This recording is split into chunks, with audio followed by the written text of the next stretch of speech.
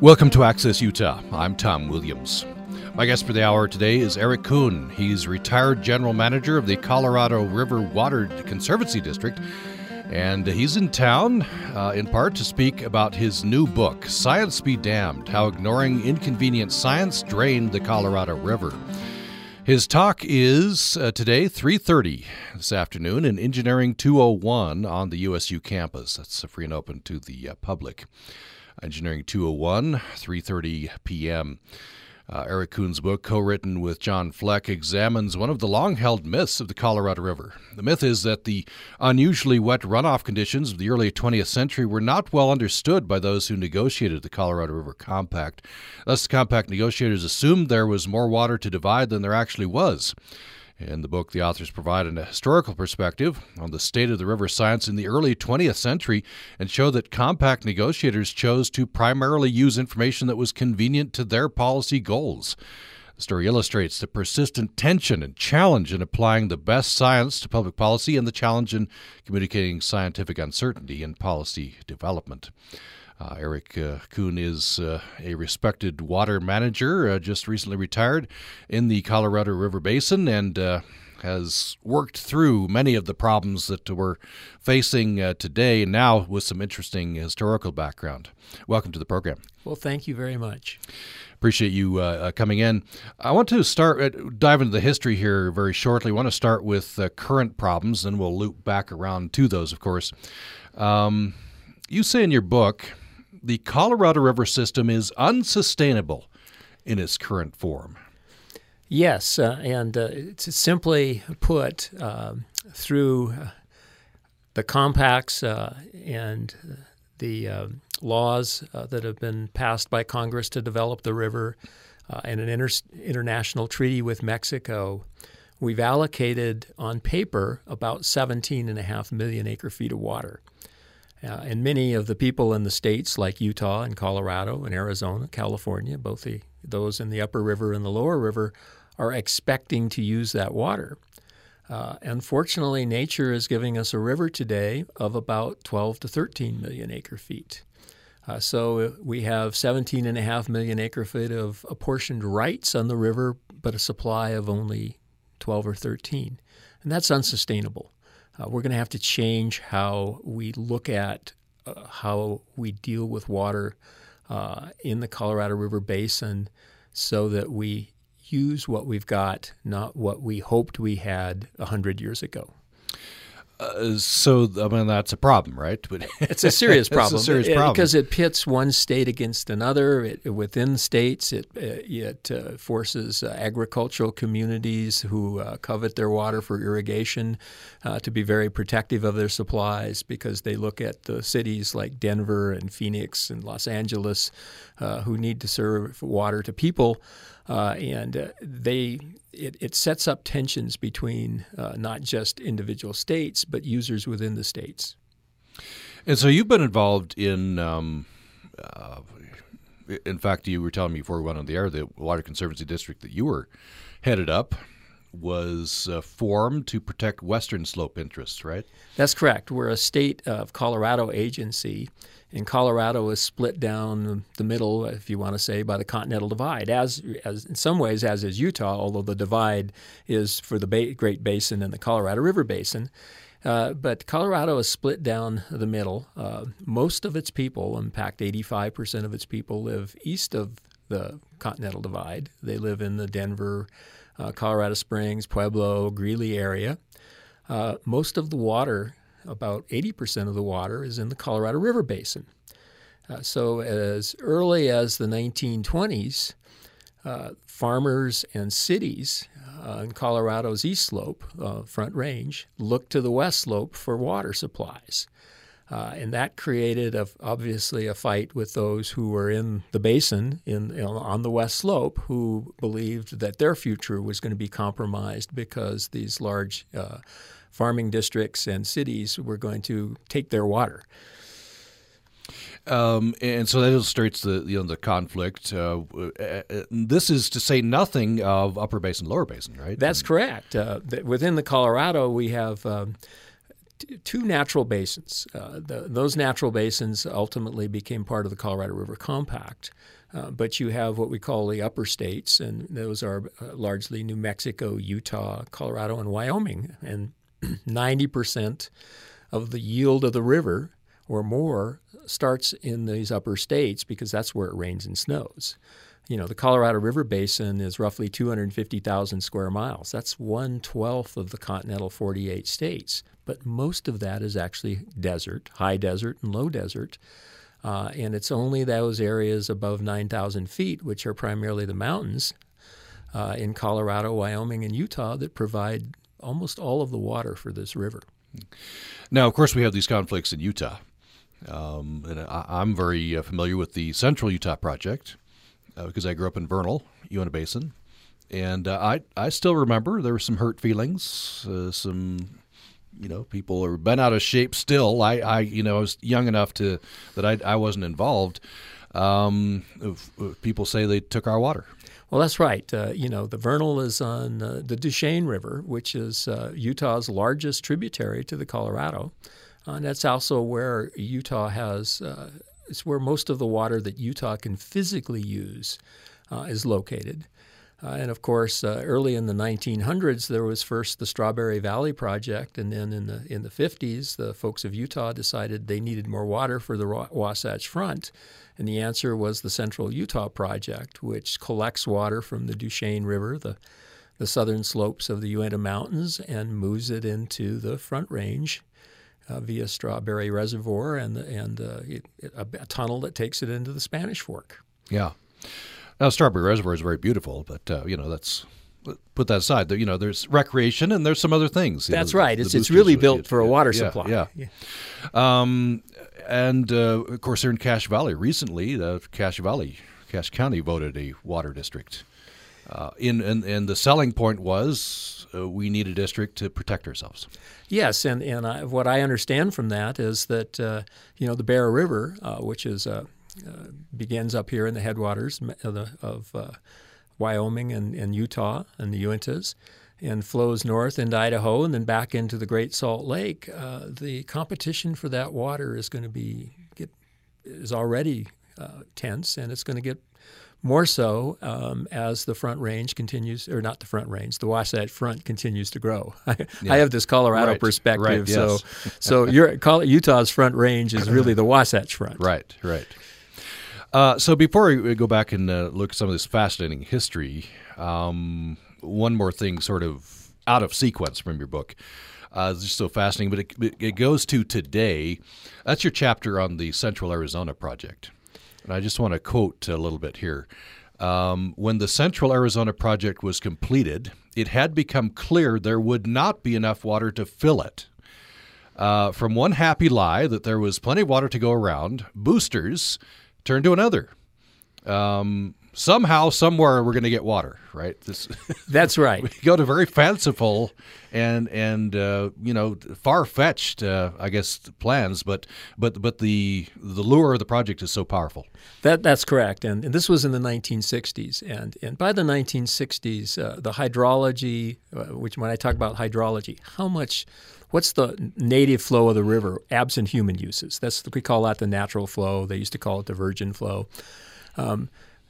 When they were negotiating the compact, the compact negotiators believed, incorrectly, but they believed they had around 20 million. So they ultimately, we apportioned 17.5 million of that to Mexico and the upper basin and the lower basin via compacts and treaties. And by the early 1960s, with the 1930s drought and the 40s were about average and the 50s drought, it became clear that there wasn't anywhere near 20 million on the system as a whole. There was more like 15 or so, and 16. But expectations had already built. Arizona has been looking at a major project to divert water from the main stem of the Colorado River near Parker into central Arizona. They began that quest in the early 1900s. And that had become a cultural, part of Arizona's culture was taking water from the main stem and bringing it into the Phoenix and Tucson areas. Now, at the time in the 1960s, they were using groundwater, and they were mining that groundwater for agricultural purposes primarily, and they needed a supplemental supply. They knew they couldn't rely on continuing to mine groundwater. So the Central Arizona Project, their primary water quest of Arizona, first, they had to go to court and beat California in a very important case called Arizona v. California in the 50s. They won that case, so that now allowed them to go to Congress and say, authorize the Central Arizona Project. The Bureau of Reclamation will build it. It ended up costing billions of dollars. But by then, we already knew that there wasn't enough water for that project. In the West, we have what's called prior appropriation, which means first in time is first in line.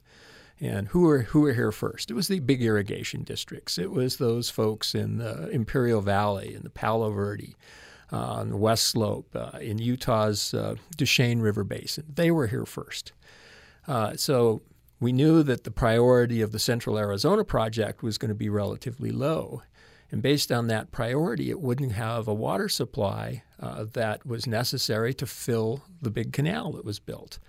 So what we said, and then I say the collective we, was we'll ignore that fact. We'll just assume that we'll import water from somewhere else. So it's called augmentation, importation. So to make up for that deficit in the system, we just assumed, and Congress just assumed, that we'll authorize the project anyway, but we'll spend money and we'll import water from the Columbia River. Now, of course, the Columbia River folks are neighbors in Idaho, or Utah's neighbors in Idaho, and Washington and Oregon and Montana, and the Columbia, of course, even drains into Canada. They had a different view of that. They were just like your neighbors in Vernal when you grew up. They weren't going to let the Southwest take their water out of the Columbia River system and export it into Arizona to make up for a fundamental flaw in the law of the river. Would that even have been? I guess it's possible. Engineers are very smart, right? You could do it. Oh yes. If it were allowed. If you had enough money, you can do it. Yeah, yes. Yeah.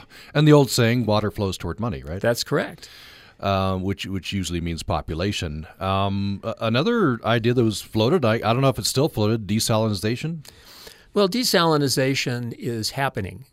It's happening along the coast of Southern California. The San Diego gets a small portion of its water supply, the San Diego County, from desalinating ocean water. The problem with desalinization is that it's expensive. It takes energy to desalinate water. And you also come up with a brine stream that's very, very concentrated salts, and you got to do something with that. So desalinization is happening, but it's not going to happen on a large scale. It's going to happen on a small scale. It's a little bit like if you have a collection, if you have a portfolio of water supplies, you can afford to have some real expensive water if you have some cheaper water to mix so that your customers really pay a mix. So it's expensive, it's happening, but it's not going to be a major source of water. So before we go to a break and then get into some of this fascinating history, I just want to read this sentence. You say the fundamental policy question facing Colorado River Basin today is no longer how to develop additional water, it's how to reduce our existing development to sustainable levels. That's harder, isn't it? That's much harder. Easier to find more water, harder to...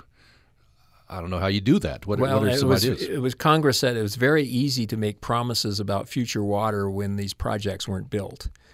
It's very hard now that every drop of water in the Colorado River for the last 20 years is used somewhere in Mexico or in the United States, about 10% in Mexico, about 90% in the United States. Every drop is used, and guess what?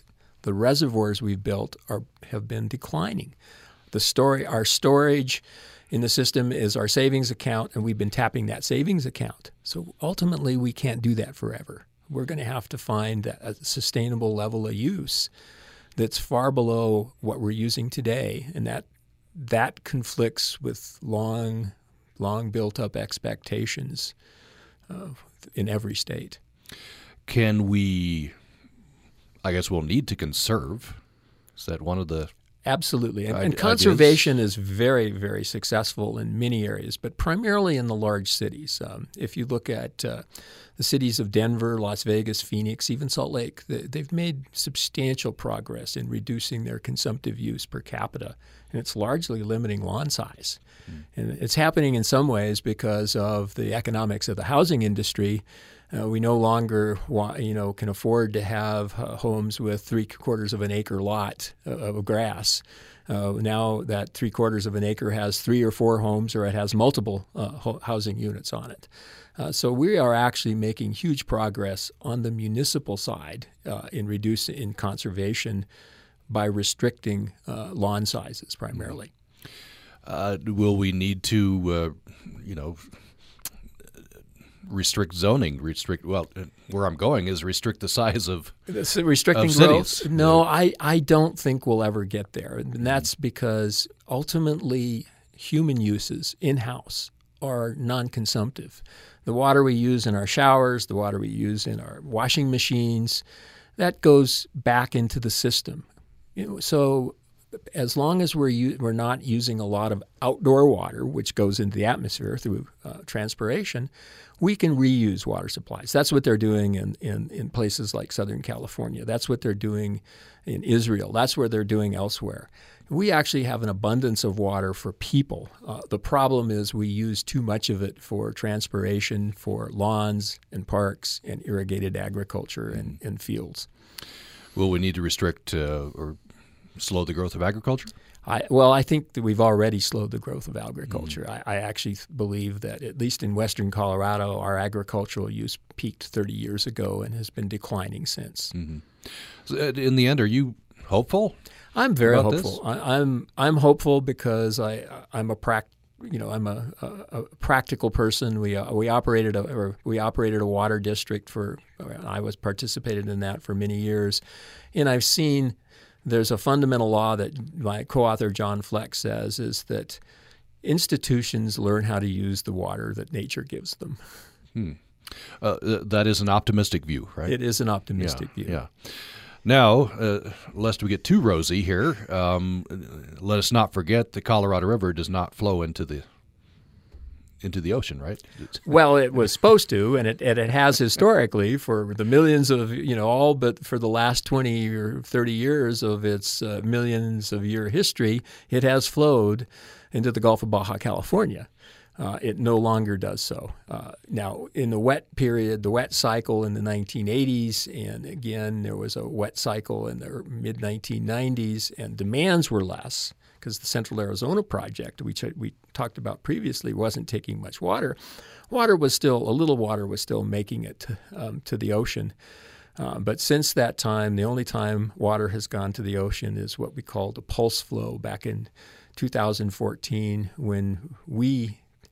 when I say we, Mexico and the United States decided to take water that it had saved and stored in Lake Mead and deliver that to the ocean for environmental benefits. Mm-hmm. So as a practical matter, it's a river that makes it to the ocean no more. Yeah. Well, we're talking with Eric Kuhn. He is retired general manager of the Colorado Water Conservancy District, and he is in town for some meetings and to talk about his new book, Science Be Damned, How Ignoring Inconvenient Science Drained the Colorado River. That talk is in Engineering 201 on the USU campus at 3:30 p.m., 3:30 this afternoon, Engineering 201. That's free and open to the public. And we'll have more following this.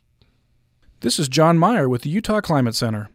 Utah Public Radio and the Associated Press Health and Science Desk are partnering to bring you online-only stories of efforts to save and revive ecosystems around the world. The series, What Can Be Saved, includes weekly stories about reversing some of humankind's most destructive past actions and preserving Earth's vital natural habitats. What Can Be Saved? From UPR and AP, now through December 3rd at upr.org. Hey Jen, did you know that on the American frontier, when fruit and berries were in short supply, they'd make vinegar pie? Vinegar? That's not something I usually eat for dessert. It was something like lemon meringue, but with cider vinegar instead of lemon. That sounds interesting. Interesting, inventive, resourceful, just like our segment, Bread and Butter. We discuss all sorts of food topics, from culinary research to our favorite local food finds. Sundays at 11, just before the splendid table. You're listening to Access Utah. I'm Tom Williams. My guest is Eric Kuhn. He is retired general manager of the Colorado River Water Conservancy District. He's out with a new book he's co-authored. It's called Science Be Damned, How Ignoring Inconvenient Science Drained the Colorado River. He's giving a talk. It's this afternoon at 3:30. It's in the Engineering Building, room 201 on the Utah State University campus. Engineering 201, 3:30 p.m., free and open to the public this afternoon. His book, co-written with John Fleck, examines, at least in part, one of the long-held myths of the Colorado River. The myth is that the unusually wet runoff conditions of the early 20th century were not well understood by those who negotiated the Colorado River Compact, and thus the Compact negotiators assumed there was more water to divide than there actually was. So that's what I want to get into now. I've always had that as because that's what I've always been told, right? Unusually wet series of years, so the founders of the Compact had that basis on which to found the Compact. Yeah, that's the story. It's a convenient story. I think it's a convenient story because it makes us all feel a little better that it was a mistake. What I determined, or what I found while I was working, was that there were some really good engineering work that was done in the early 1900s that if you look at the conclusions, you would say no. They knew that the period from about early 1900s, 1905 to 1906 to 1920, when they negotiated the Compact, and on to 1930 was unusually wet. And one of the first scientists that did this was an employee of the USGS named Eugene Clyde LaRue. LaRue was born in Southern California, trained at the University Engineering School at what is now University of California at Berkeley. He went on and he spent some time here in Utah. He was assigned to look at, in his early career in the early 1900s, issues related to water use on the Wasatch Front and the Great Salt Lake. He then went on to Pasadena, where he studied the Colorado River in detail. And he issued a report under the umbrella, of course, of the USGS. He was the primary author. The publisher was the USGS. In 1916, there was the first sort of comprehensive look at the Colorado River Basin. And by 1916, we'd already had substantial development on the Colorado River for irrigation purposes.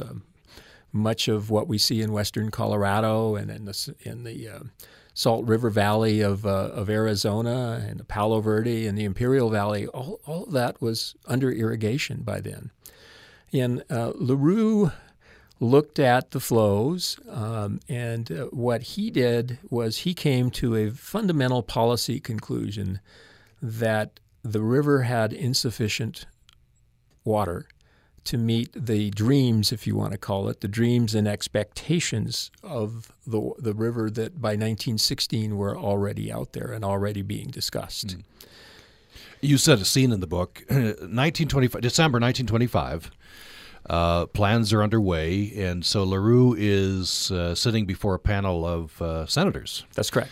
And the boosters are saying if we'll build this the series of dams and canals, the Colorado River Basin would turn 4 million acres of desert into pleasant countryside. That's a powerful dream, right? That's a powerful dream, and that's taken directly from statements of the senators, who are a subcommittee, of course, of a committee of the Senate, which approved irrigation projects and approved the construction projects. And they were debating what's called the Boulder Canyon Project Act, which authorized what is now Hoover Dam and Lake Mead, and the All-American Canal, which takes water from the Yuma area into the Imperial Valley. Yeah. And so, on the one side, there is this powerful dream, but a lot of people want this to happen. People want to live in these places, and they want this pleasant countryside, right? LaRue tells this panel, science isn't there. There isn't enough water. That's right. Yeah, and what LaRue did was he was the first, but he wasn't the only one, is that he looked farther back. Yes, we started putting gauges in the Colorado River Basin. I think the first gauge in Utah in the Colorado River system was down near what is Green River, Utah, in about 1895. And we had gauges in the early 1890s in the Arizona area. But they were very scattered and not read daily. So the information wasn't real complete. And that really that continued really on to about 1920. So we had really scarce information. And what LaRue realized was that from about 1905 to 1920 to 1925 was wet, because he looked at what was happening here in Utah with the Great Salt Lake.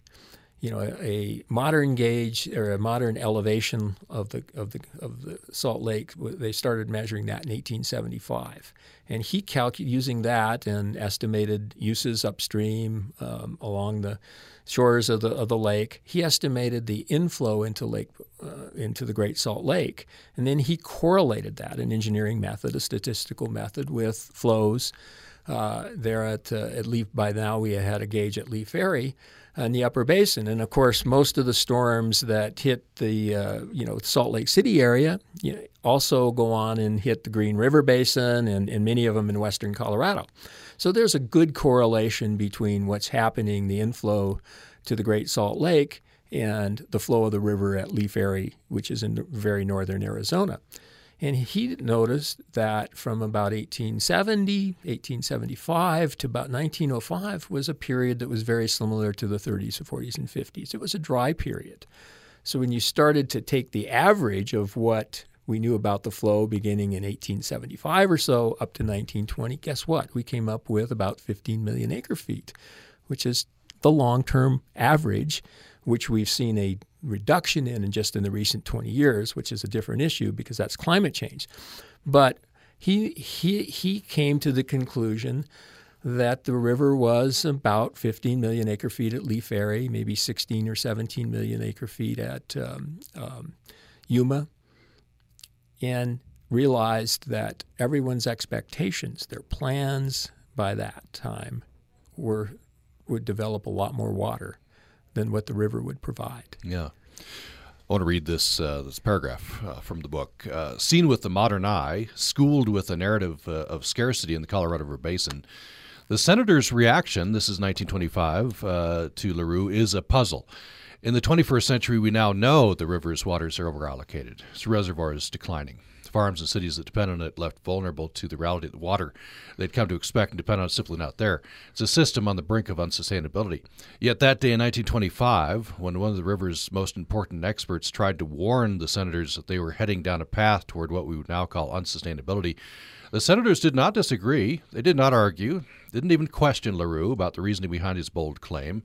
His assertion that there was not enough water for them to carry out the grand ambition was largely ignored. Now, if you know human nature, you could predict this, right? That's correct. Yes, but it's still pretty shocking, right? And I speculate that even if they kind of viewed that, even if LaRue was right, most of the water in 1925 of the river was still flowing into the ocean. The river, compared to today, was still undeveloped. And it was just human nature to say, well, if LaRue is right, we have time to fix the problem. The next generation or the next generation after that can fix it. And politically, it's going to be much more beneficial to us, if we approve this project and give people what they expect and what they want. And that attitude stayed in the Colorado River literally for the next close to 100 years. Today, no. I think today, with declining reservoir levels and no water making it to the Gulf, the attitude has changed by necessity.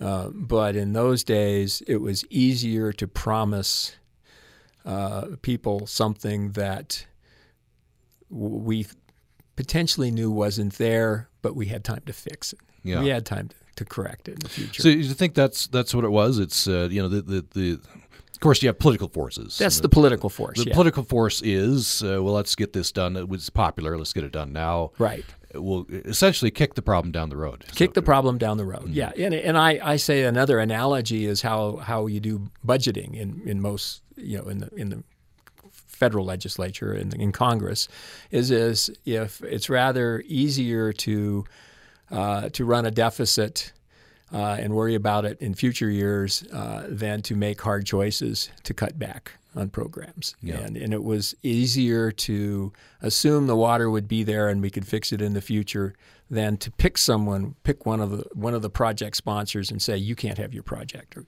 Utah, you can't have the Central Utah project, or Arizona, you can't have the Central Arizona project, or Colorado, you can't build these diversions to the Front Range. That was a very difficult political decision. So it was easier to say, you can do that, and hopefully we'll figure out how to fix it in the future. Yeah. If you just joined us, we're talking with Eric Kuhn. He is retired general manager of the Colorado River Water Conservancy District. He's out with a new book he's co-authored. It's called Science Be Damned, How Ignoring Inconvenient Science Drained the Colorado River. And he's giving a talk this afternoon at 3:30. It's in Engineering 201 on the USU campus. 3:30 this afternoon, Engineering 201. So I wanted to telescope this out to more general, if that's the right phrase. So persistent tension in applying science to public policy, and we're illustrating this with water policy. So you said you anticipated a question. You feel like science is being applied more accurately to public policy now, of necessity?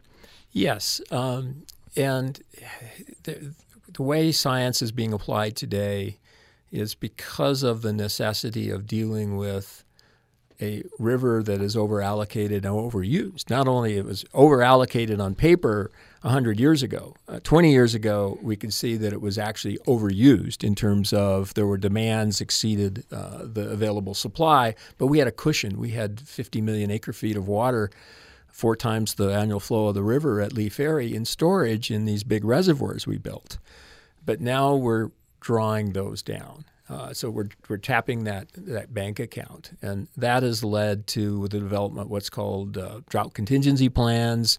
It's the development of major conservation efforts, and we can't ignore the science because the water's just not there, and the day of reckoning has hit us based on that overallocation. But what happens in the future? In the future is the real question mark, and it's the reason John and I put out the book. The Colorado River, now that it's fully used, how are we going to manage this resource in the next 100 years? And we have substantial uncertainty caused by climate change. There is pretty clear evidence that temperatures in the Colorado River Basin are going up. I mean, we recorded that. Precipitation is another matter. We're not exactly sure what climate change is going to do to precipitation. It looks like the southern parts of the basin, the San Juan, the tributaries in the lower basin, maybe even the main stem are likely to get drier. Maybe those in the north part of the system might get wetter, but we really don't know. There's a lot of uncertainty on precipitation. But from the last 20 years, it looks like there's a clear signal between higher temperatures mean lower flows, and there's good reason for that. If you have higher temperatures, you're going to have more evaporation. You're going to have more evapotranspiration by native plants and irrigated plants. And the atmosphere just is going to take more water out of the system because it's drier. So we're seeing less water in the river for a given precipitation. There are a number of studies have come out, including those done here at Utah State, or Utah State was a cooperator on. And that trend means that Today we might have 13 million acre feet, 12, 13 million acre feet. Well, in 20 years we might have 10%, 20% less than that. So we have a river already over-allocated. We already have these tensions. How are we going to put in place flexibility in the system to manage a declining resource? Now, we do have some options like conservation. We talked about desalination. Those will work around the margins, but it's likely going to take some very difficult choices to decide how to move water from uses in agriculture that have the senior rights because they were there first, to the urban centers, including the Salt Lake, Provo area, including Denver, all of those areas where you really need certainty of supply. You can't afford, if you're providing water to the city of Logan, you're providing water to the city of Provo or city of Colorado Springs, you can't afford to say, well, you can't have water today. People don't allow that. So we have to figure out how to provide the certainty necessary for people while at the same time recognizing that agriculture and the environment need water as well, and that agriculture has senior rights. And water rights are a property right in all 7 states. It's just not something you can decide, well, your use is no longer any good because you have a vested property right in your ability to use that water. Do you think there are changes needed in the law itself? And is that, that's very hard to change, right? It's all extremely hard to change. I think there's, we have sufficient flexibility in the law. We've made major changes and said they're within the framework of the law of the river already. Best example, of course, is after the compact was negotiated, we all assumed that all 7 states would ratify the compact. And as we talk about in the book, Arizona refused to ratify the compact there in the 1920s. They ultimately did during World War II. So what did we do? We said, well, the compact says it'll be ratified by all 7 states, but Arizona won't do it. But 6 states want the compact, so we will figure out how to do a 6-state ratification. And we went to Congress, and the Boulder Canyon Project Act, passed in 1928, said the compact can take effect if 6 states approve it. So we've always figured out how to use the flexibility in the law to accomplish what we want. So I don't, compacts are really difficult to negotiate, and they're really difficult to get approved because they must be first negotiated by the compact negotiators appointed by each state. Then they have to be ratified by the legislature. That ratification is a law that has to be signed by the governor, and then ultimately Congress and the president have to approve. So, someone once said you have 20 plus opportunities for somebody to say no, and it doesn't work. Right. Yes. Before we go to break, I want to talk even more broadly about this tension between applying science to public policy, and talk about climate change itself. I've had scientists sitting where you are expressing frustration. That to the scientists is so clear, human-caused climate change, right? And then looking at the polls and looking at how that reflects into public policy, and noticing that a large segment of the population is expressing disbelief in the science which the scientist is so secure about. And I wonder what your thoughts are about that, because that is a current, very real tension, applying science to public policy. And one that has a clear implication for the future of the Colorado River Basin. Yeah. How do scientists bridge that gap? Is it scientists' job to bridge that gap? Or? Well, I think it's the scientist's job to provide the best science without interference from the political process.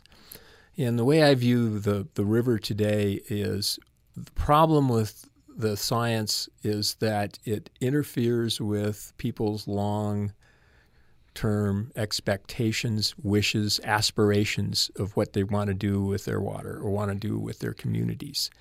So when those long, ingrained expectations conflict with reality, then the first impulse is to ignore the science or attack the science. This is something I really want, I really treasure. This is really important to my community. And now you're telling me that there's not enough water to do what I've wanted to do for many generations. And human reaction is to fight. And that's the problem that the scientists have. The message is becoming difficult to accept about climate change because it means we're going to have to make decisions about changing how we use water or not building projects that we've long wanted as communities. We had a caller, Chris in St. George. He wants to hear about the feasibility and science of the Lake Powell pipeline project. Well, the Lake Powell pipeline takes water out of the Lake Powell, of course, and transfers it. It pumps it uphill, and then it by gravity goes downhill into the Virgin River drainage. Now, one of the nuances is Utah has both lower basin and upper basin interests. The dividing line of the compact is a place called Lee Ferry in northern Arizona, but the Virgin River drains into the basin below that. Now, of course, we all know St. George is a booming area in terms of recreation and second homes and retirement communities. It's just a nice place to live. So we have that tension that I've talked about in that it is going to outstrip, or at least the planners say it's going to outstrip its native water supply that's there in the Virgin River, which is a small tributary to the Colorado River. So what are we going to do? We're going to do what Denver did in the 1920s and what Los Angeles did in the 1920s. We're going to go out and take water from where it is to where it isn't. So where is it? It's in Lake Powell. Where it's needed is in the Virgin. So this has been going on for 100 years in the Colorado River Basin, 100 plus years. So I be careful that I want to step on toes, but it's largely a Utah, under state law, it's a Utah decision as to how much water, how it's going to use its Colorado River water. There's a political process to do that. The governor, the legislature, the boards, the state engineer's office, and if Utah decides that's a priority, that's something that Utah has to work out within its decision-making process. But I think what is clear is that ultimately, if that project is built and we're on a system that is already overtapped, someone else in the system is going to have to use less water. So if they move 80,000 acre-feet of water from the lake to the Virgin River, where's that water going to come from? Well, it's going to come from somewhere else in the system. Agriculture is going to come from maybe uses in the lower basin. Utah and the other upper division states basically say the lower basin is overusing its water supply and we're underusing our apportioned supply. So there are many answers to that. But the bottom line is it's a zero-sum game right now, or a negative-sum game. The Lake Powell pipeline is, if it's built, the water it's going to be used is going to mean that someone else in the system is using less. Mm-hmm. One of the objections to the project I've heard is about the reservoir itself, the reservoirs themselves. Do they have a finite life? Well, yeah, they do. The question, Lake Powell, Glen Canyon Dam was built in the 60s. There is a sediment load that comes into it, but from everything I know, it's been around for at least 50 years, and maybe less than 3 to 5% of its capacity has been taken up through sediment. So maybe in another 1,000 years there may be a problem, but it's big enough that it'll handle the sediment. Yeah. I think there's going to be other problems before sediment becomes a problem. Chris, thanks for that call, and hopefully we answered your question. Give us a call back if we didn't with the follow-up. And you can call as well. We have about 10 minutes left in the program. 800-826-1495 is the number, 800-826-1495, or upraccess@gmail.com, upraccess@gmail.com. We're talking with Eric Kuhn. He is retired general manager of the Colorado River Water Conservancy District, And we're speaking about his book, Science Be Damned, How Ignoring Inconvenient Science Drained the Colorado River. He'll be talking about the book this afternoon at 3:30 on the USU campus, Engineering Building, Room 201. Engineering 201, 3:30 p.m. That talk is free and open to the public. We'll have more following this break. Utah is home to breathtaking natural wonders and rigorous scientific research, and the issues affecting our natural world are important to the life of every Utahn. That's why we're answering the question, so what? Science Utah is your home for all things science. Our team of science reporters, most of them graduate students from USU's Ecology Center, are updating you on the latest in science news and providing commentary on pressing issues, because scientific topic, from air quality to our national parks and even gene editing, matters to Utah. Join us as we explore the world of Science Utah, available at upr.org, the UPR app, and anywhere you get your podcasts. Hey, I'm Francis Lamb, and it's cookbook season.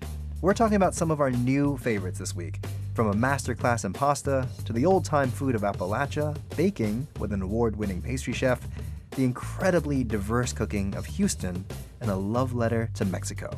It's all coming up on The Splendid Table from 8 p.m. Sunday morning at 11 on Utah Public Radio.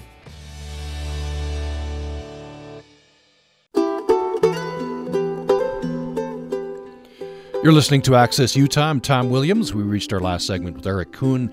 He's retired general manager of the Colorado River Water Conservancy District. And along with John Fleck, he's authored a book, Science Be Damned. That's 2 M's, How Ignoring Inconvenient Science Drained the Colorado River. And counteracting a myth in the book that the unusually wet runoff conditions of the early 20th century affected the understanding of the science by those who negotiated the Colorado River Compact. The authors of the book point out with example after example that actually the science was there, and a very accurate science, but that science was ignored in the enthusiasm to go forward with the water projects throughout the century. If you'd like to join the conversation, we have about 6 minutes left, 800-826-1495 or upraccess@gmail.com. So let's talk about some success stories. There have been some successful. Oh, absolutely. And I think that's one of the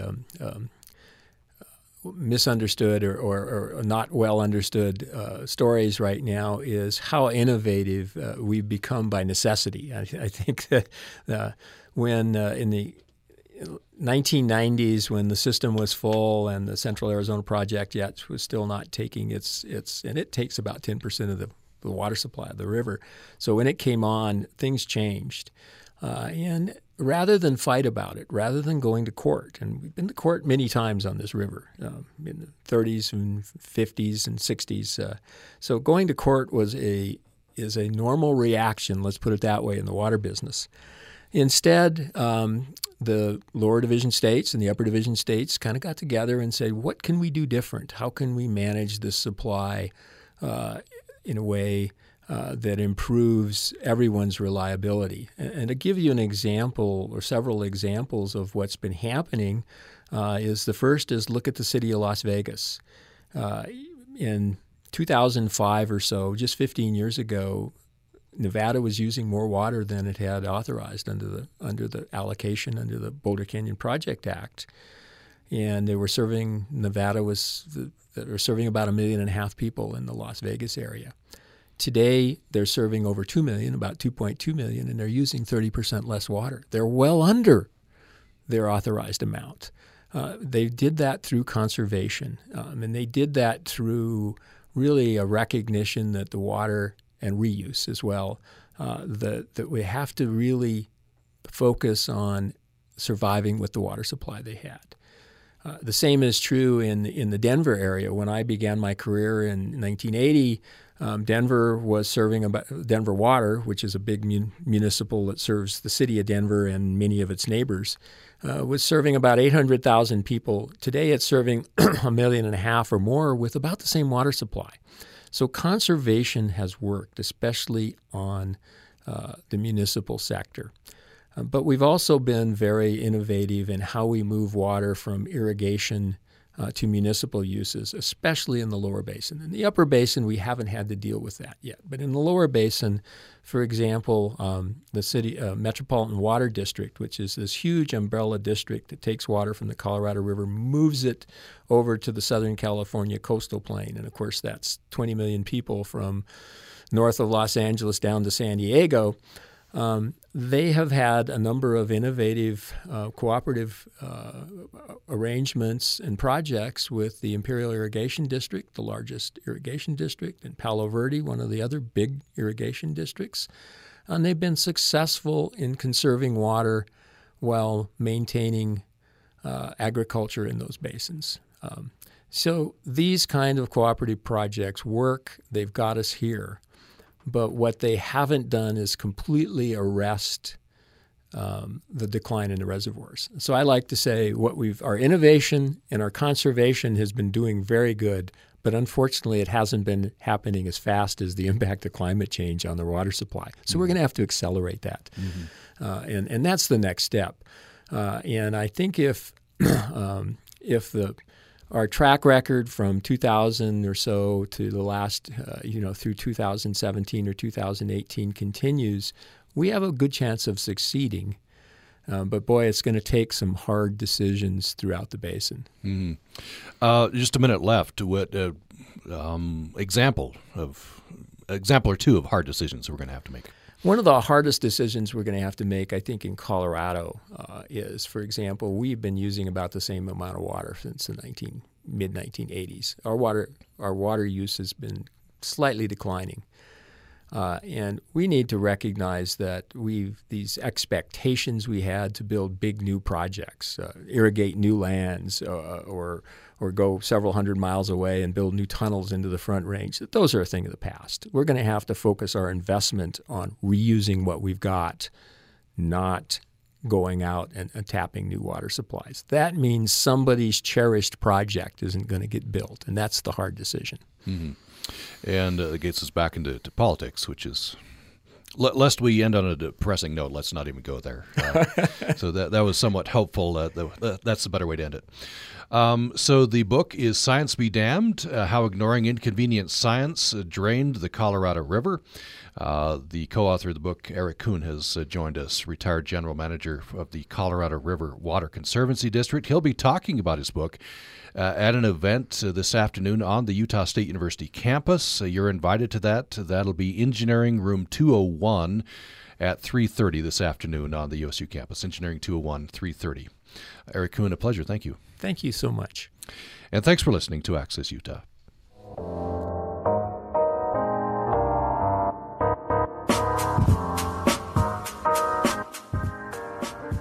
You're listening to Utah Public Radio, a statewide service of Utah State University and the College of Humanities and Social Sciences.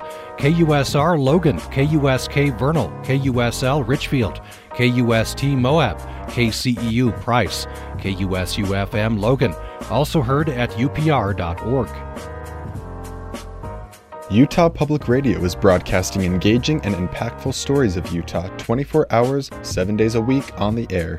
But we have a lot more to say and so much more for you to hear. The UPR social media team is bringing you Utah's most important stories right to your feed. Stay up to date and join the discussion by connecting with us on Facebook, Twitter, Instagram, and Pinterest. Don't forget to use the hashtag #IamUPR. Why wait? Pick up your mobile device now and get the most out of Utah Public Radio. And just as always, stay tuned for more on the air from UPR.